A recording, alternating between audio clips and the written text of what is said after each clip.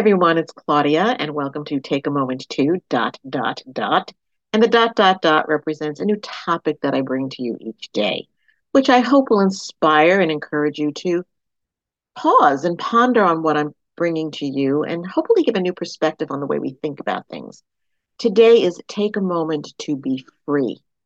Now, in this topic, with this topic, I'm going to really stand on my faith. And it is through Jesus Christ that we are truly made free. Freedom seems so far away, seems so fleeting, we can never achieve it because there's always something else that happens. But if we are in Christ and what we have through him is freedom because he forgave our sins, he died for us, he paid the ultimate price. So with that, I want you to focus on scriptures out of 2 Corinthians 3:17, which is now the Lord is the Spirit, and where the Spirit is, there is freedom. The second scripture is John 8:36. So if the Son sets you free, you will be free indeed. What a promise. That's what Jesus has done for us. Freedom in the Spirit, freedom in life, freedom from the shackles of life.